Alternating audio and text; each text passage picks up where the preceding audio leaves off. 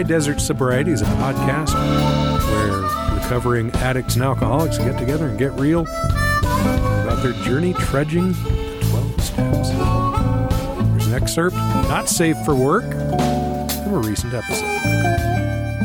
Well, it's funny because the movie has no recovery in it. I mean, it's there's no you should go to an AA meeting. There's no you need to go to rehab. It's just zero. Unlike the other two movies we're going to talk about, which if somebody's going to pause and watch these movies, you picked them, and goddamn, we're the only. Did you watch them in the last 2 days? Because I did. I did find Sarah T on YouTube. It's a terrible copy, but the real yellow old timey copy with the countdowns and stuff. It had everything except the commercials for Juicy Fruit. And then help me. What was the third? I'll Cry Tomorrow. I'll Cry Tomorrow, which I have seen many times, but not recently. Gotcha. Okay, but I remember it well enough to have some discussion about it. I'm the only guy in America that has watched all three of these in the last 36 hours. Somebody's looking at my viewing history going, my man's got a problem. Or he's into some. And by the way, I was in a suburban house not unlike that one. And I heard the parents go, I thought that you could freeze vodka or keep it in the freezer. It would stay liquid, but it's starting to get slushy. And I didn't say a word. I'm like, I know what's going on in this house. Yeah, right.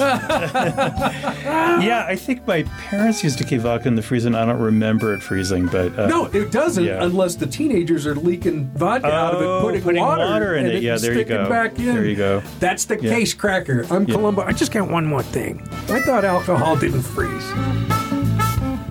High Desert Sobriety, a new podcast about recovery and the 12 steps. Recorded in Santa Fe, New Mexico at the Friendship Club Studios.